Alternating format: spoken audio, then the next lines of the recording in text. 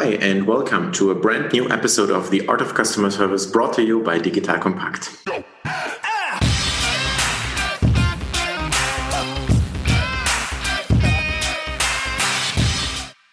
As you've already heard in the last episode, this format is now in English, thus the same great content as last year, the same topics around customer service, but just in new language. So let's get going. My name is Eric van Muller. I'm your host on this show, former canoeing world champion, father of three, and founder of Solvemate, a leading platform for customer service automation. On The Art of Customer Service, I talk to experts about what makes good customer service, which tools and practices are relevant, which new technologies are available in the customer service area, and many other exciting topics around great service experience. So today's episode is about customer obsession and how feedback can drive your business. We will be talking about customer centricity and how to ingrain customer centricity into the DNA of not only the customer service team, but the whole organization. About how bad reviews are essential and how to build a feedback routine in your organization and many more exciting topics. For this purpose, I have with me today Sophia Kuhl, Managing Director of HHA Digital Space, the early stage tech incubator from HHL Leipzig Graduate School of Management. Great to have you on the show today, Sylvia. Welcome. Hi, Eric. Thanks for having me. Awesome. So let's start with a quick introduction of yourself. Who are you and what is HHL Digital Space? Hi, my name is Sophia. I'm the Managing Director of HHL Digital Space. So we are an early stage tech incubator. We help startups with their business idea that is quite early on to bring this to market. And we do this by validating their problem solution fit and have a very structured 12 weeks program. This is free of charge. And basically everybody can apply. This is not just for HHL students, but for everybody with a business idea. Previously, I was working in various tech companies, mainly in sales jobs, but more focusing on solution sales. I have never worked in the customer service department, but I have quite some stories to tell you. And I'm happy to be here with you today. So Sophia is very humble. She has worked at IBM before for multiple years and at Amazon. So you maybe want to quickly elaborate on your past. What have you brought to your current state? Yeah, it's quite interesting because I started off with a marketing degree, which is not the traditional starting point actually for a career in tech. But I got intrigued quite early during my studies already, seeing that the B2B marketing world was more something I was interested in. And then I did my internships there and somehow I got stuck with tech companies. And IBM was just the starting point. Back then, cloud technology was still early on in the market. And then, I had the chance after a little encounter with a logistics company where I immersed myself more into the startup world, then to join the market leader in cloud computing, Amazon Web Services, and they're fully leverage and experience this customer obsession culture that still inspires me, and it was a very, very good experience. Great. So someone who has first-hand experience on, Amazon is well known for their customer centricity. What does it mean? So let's start with this directly. What does customer centricity mean for you? It means you have to put the customer first, even if that means some other things that you consider important have to be sacrificed sometimes. And it's hard because coming from a sales job, of course, you're always incentivized on you have to make that deal, you have to make sure the money comes in. And of course, that's nothing you should neglect as a business person. I mean, of course, there should always be a purpose on the business side related to all your actions. But being customer obsessed or customer centered also means you do not do business by any means, but you have to make sure that in the long run, the customer is satisfied and you can become more successful if your customers are successful. And I think this is a very, sometimes even painful experience if you have to make sure that it's not just the short-term win, but also the long-term experience that is just beneficial for your customer. I find it interesting that in the first 3 minutes of this podcast, you're talking about long-term orientation, because I can imagine in different departments of a company, there sometimes might be different incentives. Maybe developers want to ship great features. Salespeople want to get more commission. Customer service agents just don't want to talk to that annoying client anymore. Just kind of to name negative examples. What does long-term mean? So is long-term 1 year is long-term the customer lifetime value? What does long-term orientation mean for you? Yeah, very good question. Having worked with a lot of startups, of course, their understanding of long-term is probably a year or until the next funding round. So it can be just a time window of 2 or 3 years. But I think it's not that important how long the time span is, as long as you think of you want to have your customer relationship end to end. And also having in mind, sometimes you might have to end a customer relationship. But just as long as you think this should be your customer, you want to make them happy and you want to be their sparring partner and their trusted advisor and not just somebody who gets paid by them and can be easily exchanged as well. That's good to hear. In our talk prior recording this episode, we talked about end-to-end customer success. What does it mean? Can you explain that? Yes. So I told you I have worked in an account management roles or in sales management roles. So that means you are at the core front of the customer, you're talking to them, you help them develop their solutions, and then you also sell services or goods to them. I have seen in many companies that they came up with a new department called the Customer Success Department, which I personally found quite interesting. But I was always wondering, should customer success be decoupled from other functions in the company? I mean, shouldn't customer success be ingrained in everything that you do, from a early on prospecting and sales perspective, then moving to integration when you have tech people involved, and then finally delivering great service and having customer support involved then as well? So I'm convinced that customer success is something that the entire company should have in their DNA, because it can be quite painful if you have a salesperson that is just like, yeah, let's just get the deal signed and then whatever happens, happens. And then the next department has to deal with sort of overselling or explaining wrong features or making promises that then can hardly be delivered. So really make sure that this is a team effort and not just a team that is called Customer Success Department. Which is, there is a lot of names and conventions, and I like definitions because definitions make communication more clear. So we have customer support, we have customer success, and we have customer experience, or like the CX department. And in my definition, please correct me, like customer support or customer service is more meant for one-to-many call centers, or like typical customer service, high volumes. In the more B2B world, you don't want to call it customer service, but more customer success, because it's more about like a long-term relationship. Or key account management is a synonym, at least in my world, for customer success. And then I have seen companies, mostly bigger companies, having like a customer experience department, or like a overarching function that is like from sales to marketing to customer success, and or customer service to product and to all other functions. So would you agree to that definition? And as a second question, do you think it makes sense to have such a centralized customer experience department or customer experience team? I told you in the beginning I have a marketing background, and it sounds to me that all the definitions tie into the core principle of marketing.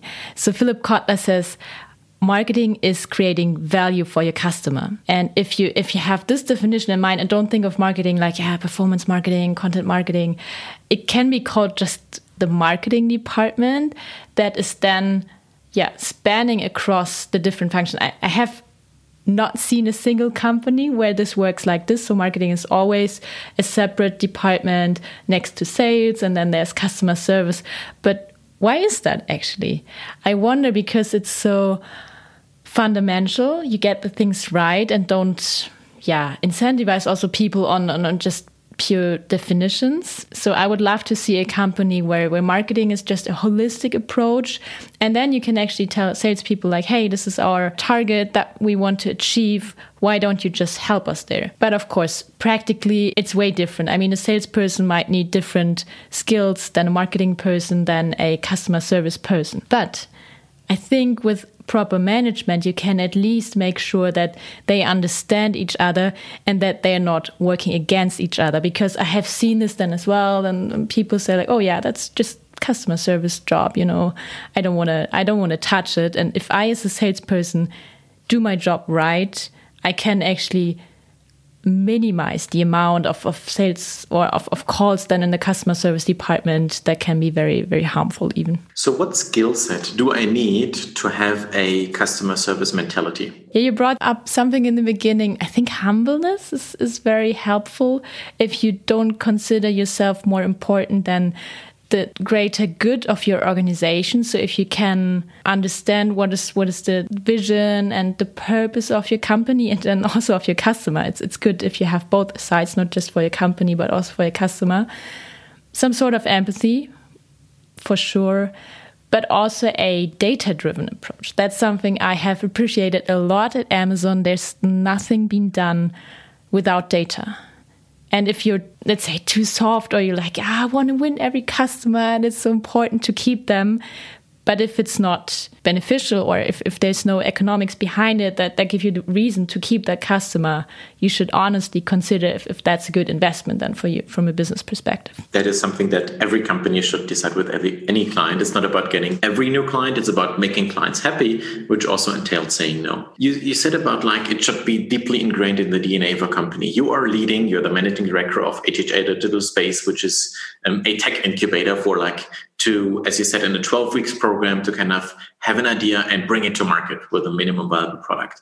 I would assume, that's why you're on the show, that you're teaching customer centricity to just go out to the market, talk to clients, validate the idea, because it's about talking to as much people as possible to get conviction. That's, of course, first of all, is that true? Do you think that's the only important thing? Customer centricity, yes, it is absolutely built in our program. And I think there's no way around it. Of course, you can start from the product and be like, I'm so convinced this is a great product and now I'm going to go out and find customers for this. I have never seen this really working. Maybe it's just a lucky shot and you're so brilliant inventor and can get people that buy the product firsthand without ever having talked to them. But we like to do it the other way around, really first going into the market, talking to potential customers, getting their feedback, getting their ideas, or actually validating the problem before the product is built. Otherwise, you just do a lot of extra loops and invest resources into something that maybe nobody wants to pay for. And here comes the crux. I think that's very clear for young startups because you have nothing. You can only talk to clients. You need to be centric and learn from clients. But maybe taking this to your time from Amazon Web Services, where this was a big company that were the market leaders in cloud technology, which means you have validated the idea. It's a bit of asking people what they want while selling what you know is going to work. How did you experience that in your day-to-day life? I think here the humble approach kicks in one more time. If you think you're great and you've done the best work in the world, it's super dangerous, because then you're kind of cut off from the market and you're not learning anymore. So even big corporations and customer-centered organizations can stay close to their customers, and they will have to implement feedback loops that even if their product is considered great, at some point they will have to stay close. Otherwise, things happen like Nokia in the smartphone world when it all started kicking off. They had a great product, but they just lost track with their core customer base. And Nokia? Was there a company called Nokia once? Yeah, for the elderly people. I still consider myself. Yeah, I think I even had Nokia. I'm just kidding. I also had my Nokia. This phone with the two colored screen that we could play Snake on it, and where you were typing A, B, and C on number 2, and then you were typing super fast to get messages done. And today, I think it's only 15 years later, where my son, he just turned 11, he just turned 12, he's dictating WhatsApp messages to an AI that kind of transcribes what he just said. So I'm just, of course, kidding. But of course, Nokia was they were the market leaders and they failed to see this innovation. And I think they still came back. So, it's possible to find your place then in the market with a different offering. But the point I want to make is just because you're successful at a certain point shouldn't keep you from staying close and understanding what would really eats your customer, what their problem is. And it's also good for upselling purposes. If you see like, okay, they have started using this product or service, why don't we just take it a step further and see what else they would need to make this a full-blown experience? Because we all know from research, if you increase your footprint with an existing customer and keep that customer, even if they're unsatisfied, it's so much more helpful to make them happy again and to keep them, because that kind of, it's like in real world relationships, it brings you closer, and it's like a friendship where you're like, okay, whatever happens, I will trust you again.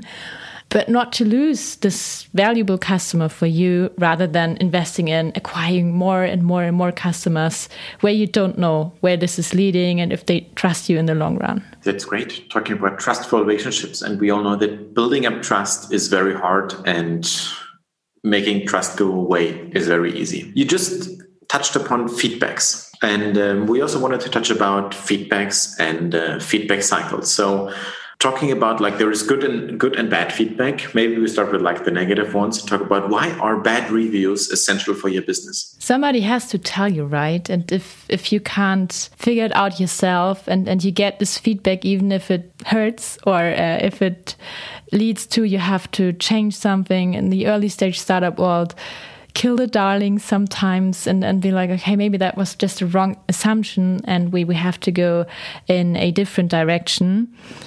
Yeah, it can save you a lot of money, honestly. And so this can be then further invested in things that really help your customers grow and be successful. Negative feedback. Yeah, being a German myself, I know we have a bit of an issue here. So we are not that much used to neutral feedback, I would say. So when I started working in American companies, I was always so surprised or even just uplifted that feedback is something that is all around and it's good on the positive and negative side. In Germany, I think people are more like, okay, if you are asked for feedback, you're asked for the negative things, and then they are like complaining and use this as a funnel to just only tell you the negative things. But this is changing now. I think the new generation. If I would be sarcastic, I would say, if I look on the current political and economic situation, there is good things about German mentality and about American mentality. Absolutely. And I'm not saying like one thing is good or the other thing is better. It's just an observation from my side that at least for me personally, changed my perspective on feedback and was more like, you have to actively ask for it. So if you wait for it to happen, most likely it's going to be negative feedback then. But if you're like encouraging your customers to be like, hey, this is an open discussion. You can tell me whatever is not so good in your perspective. And then they will also luckily tell you some good things about your product maybe. So make this a process and not just a one-way communication, because then it can be very nasty sometimes. That's a very good insight. I have seen one of the best customers on our side. They are actively implementing the CSAT ratings, and they are like after every customer service contact actively asking for feedback. And in an ideal world, if someone gives you only a 1 out of a 5-star rating, you might want to just give that customer a call and you want to ask, hey, why did you give us a 1-star? Or if they give you a 5-star, you might also want to call them and say, why are you happy?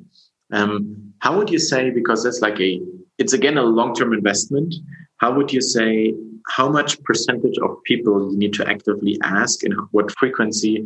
What's your thinking about that? It really depends on your product or service. Like how many touch points are you expecting with your customers in the future? I mean, if it's a one-time sale, most likely chasing that customer for 10 times more is probably not such a good investment. But if you expect this customer, for example, in the software world, they're purchasing a license and they will maybe even get a direct person from your customer success team or account management team to talk to, then it's absolutely important that they have insights into the feedbacks and also the tickets when they complain at customer service. Otherwise, if they don't know, they might run into issues that they could handle better and more proactively address certain issues that came up in the past. Frequency-wise, I mean, we all know we're kind of bombarded with messages and calls for feedback. Whenever I go online shopping, I'm like, oh, really, another survey? And we're kind of off at a certain point. So, but if it's a high engagement product, I mean, if this is a software that helps me to grow my business, of course, I will spend some time to get to know who are the people, who's the team, what can we do to grow better together. Maybe a quarterly touch point is not too much and good to handle for everybody. So probably the amount of time you spend at feedback is directly correlated to the amount of people spending with your product or service in their day-to-day life. So if you have like a high-touch B2B software and 20% of my job is maintaining a certain software or training a chatbot, and it's like a core thing that I use, then of course I'm happy to maybe use 10% of my time or 5% to kind of give feedback and improve because it's a core thing. However, if it's a scooter company that just gives me a ride on demand in my town, and I have a zero attention span to any defects, and I just want to get from A to B, and I don't want to spend any time with the product, I just want to use it, which is like a very low touch product, I probably have even less time to give feedback, and maybe even a 5-star rating after every ride, which takes 2 seconds, can get annoying, which ultimately leads to the question of if a company that is big has thousands or 10,000 or in a B2C world, millions of clients, how do you get this one-to-one feedback where one person is writing something or saying something to a person, to aggregate that, to kind of condense it to some strategic or learning? Absolutely right. So I'm coming more from the B2B world, and my interactions with customers were deep enough so you could spend time in one-on-one meetings. But totally get the point that in the B2C world, you cannot spend 30 minutes on the phone with somebody who just spends €2 on your app. But there, you can give them rooms for leaving feedback. And maybe there's even some key users that you identify that you want to give some perks, like a free ride if they leave certain feedback. So you can incentivize this, and then of course aggregate. And we all know there's beautiful AI mechanisms out there, so you don't have to have a human being scanning through all the feedback and maybe getting some sentiment analysis. How many angry customers do I have? How many happy customers do I have? So not just being old school people, business oriented, but just use the means of technology that are out there, because that's just much, much better in terms of efficiency. And, I'm a big fan of efficiency, so don't spend your time typing or reading customer feedback one by one with human beings if it could be automated somehow. And that's pretty obvious, especially if you talk about customer service automation, which is, my home turf. We are also clustering the customer feedback to kind of the CSAT ratings, to give that, to summarize that. That's very important, but it's also important to kind of take the right strategic insights from that. And how would you say management is involved in, taking one-to-one end consumer feedback and then taking decisions? How would you see that relationship and that process? I think the best leaders in the world are the ones who are still willing to spend time with customers and hear their feedback. And I can speak for many great companies I had the chance to work with, that they're just making use of their time to make sure they're not losing track with the market. One example we had in our first batch in the incubator, the CEO of Jimdo, and they do the website builder system. And he said, especially in times of Corona, where their key customers, so really small entrepreneurs, lost their businesses, and they had to think again how they can address the market. And he spends time with at least 5 to 10 customers a week, if I recall correctly. And I mean, he has 200 people to manage right now. So it was really impressive for me how you, even as a senior leader, can make time for those people. And he said he got inspired by other leaders that had the same approach, and it helped him so much to take the right decisions, other than just relying on what your direct reports tell you, what the real issue is.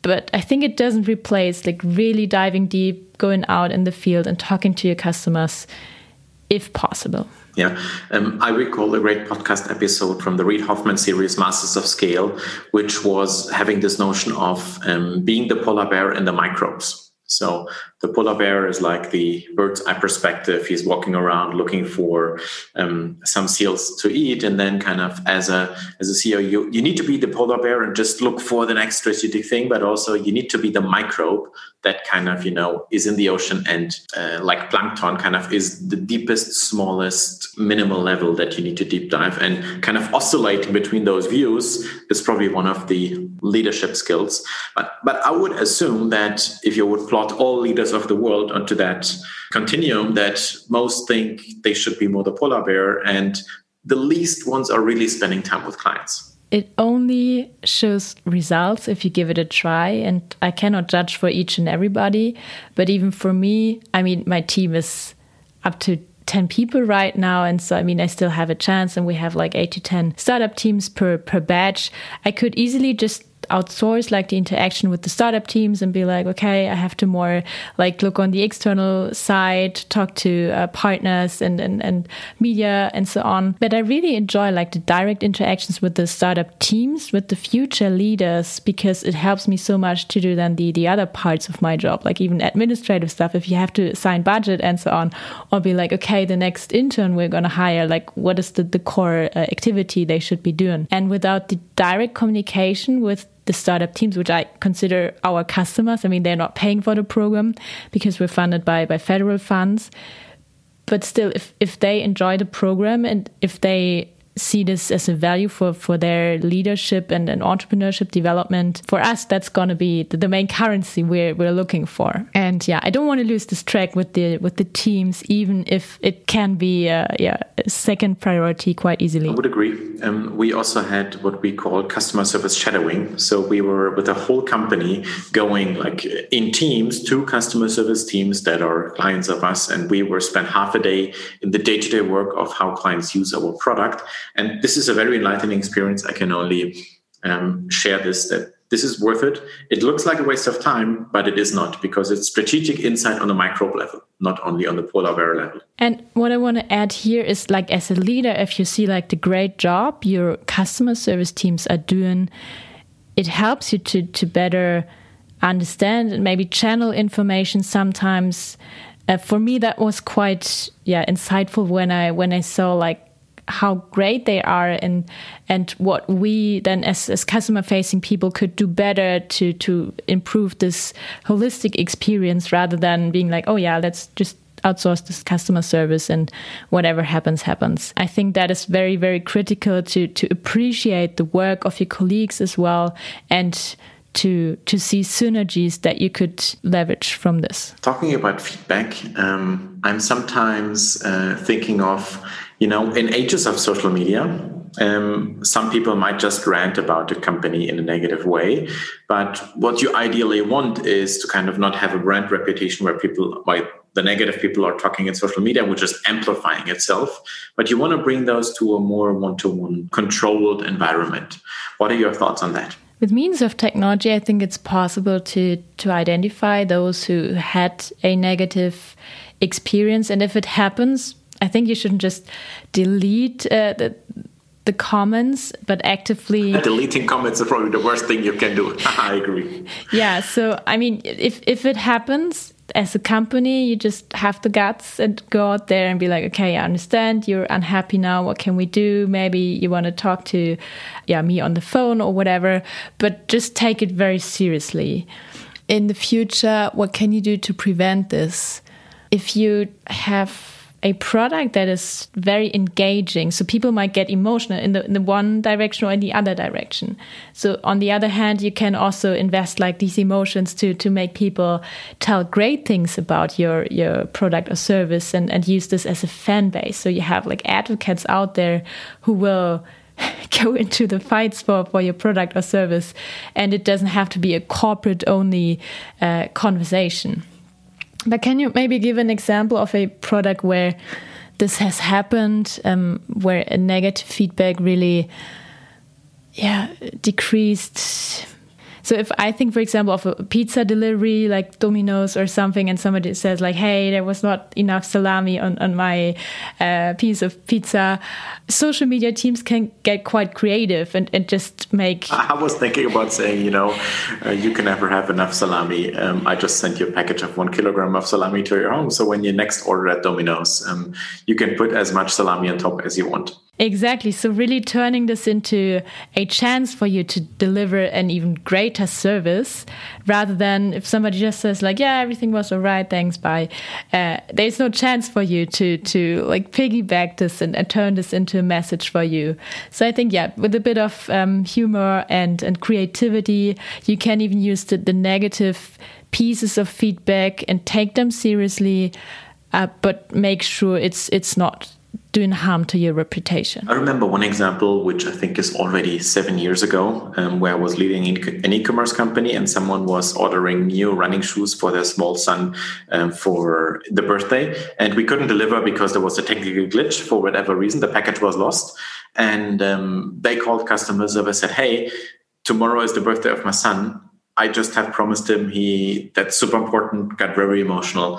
And what our customer service manager did is they went to a different store, like a competitor, and they ordered exactly that shoe in that size with premium delivery, free of charge for the client. And the client afterwards, who was first of all ranting on social media, and then like we got to call him on the phone, that client left the most positive comment ever, which is probably more worth than anything. But it takes it takes customer centricity. It takes, as you said, a bit of humbleness to say, I'm sorry, that was not the right thing. And I value your emotions. I value you as a client. So let me try to fix it.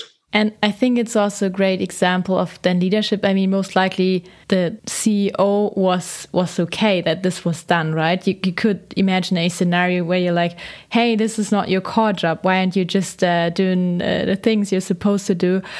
But customer obsession also means like really then rather sacrificing some parts of your core job and spending 2 hours on this one client because it's so essential. But the impact of this for your company is like so great that you're like, just use your time. You don't have to ask like 10 managers before if that's okay, if it's in line with the processes and so on.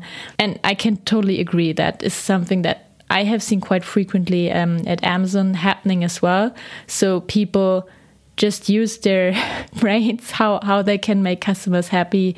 And there were not so many barriers for them to just proceed and make customers happy. That's, I think, one of those things like if you say like, well, I'm customer centric, I like my clients. I think every organization would say, of course, they like their clients, but being customer obsessed, which is like the core of this episode, obsession is something typically negative. I mean, you have an obsession of washing your hands 40 times a day. You have an obsession of, I don't know, playing video games. You have an obsession of Netflix, which you just spend 10 hours a day watching.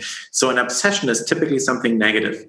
And I would say it can also turn negative on a company side. But when you think about it as centricity, you will probably you're not going to get as far as if you think about its obsession, and nobody is obsessed on clients, but thinking it should be an obsession, you kind of sometimes go the extra mile, which is probably exactly the right balance. As I said, with this shoe example or with the Domino's. Or even some colleagues at Soulmate, we send some clients chocolate, because chocolate is just always awesome. If things go wrong and someone is unhappy, just send him like a nice package of fun chocolate that they can share with their colleagues to their workplace. As at the time we were still working in workplaces and not at home. I think customer obsession is a strong negative word if you really do it like this, but it's like tilting towards the right direction. And I can also add to this, I mean, customer obsession is one of the core principles that Amazon everywhere in all their branches applies, but this is not... Do they use the word obsession though? Yes. And there's no way around it. You have to be customer obsessed. And I think it's on purpose that you're like, it is something that could... even be painful for yourself, that you're like, oh my God, now I have extra work to do for this one customer. So that's intentional. But what I wanted to say is it's not the only thing they focus on, because if you're purely customer obsessed, you can lose track and just spend a lot of money on chocolate or shoes from competitors and not make money or do other stuff that is important for your business. So they have leadership principles everybody can Google on their website, and they are open for everyone. And I can also recommend, and I'm doing this to all the startups, read through them. You might not agree with everything.